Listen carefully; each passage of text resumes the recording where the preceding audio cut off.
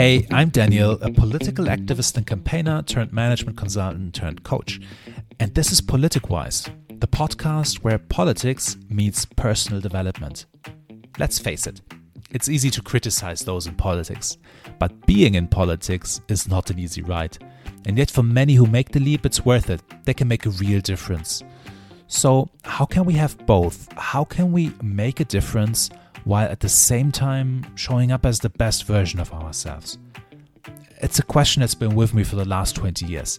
First, when I started out as an activist leading an NGO, then when I did a PhD in politics, and later when I quit my job in consulting to help build up a political movement and run an election campaign. And today, as I coach young leaders who want to make a difference while staying true to themselves.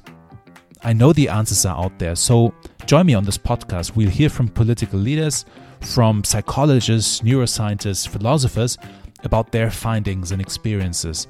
And together, we learn about the ideas, mindsets, and tools of wise people in politics and beyond. Let's go.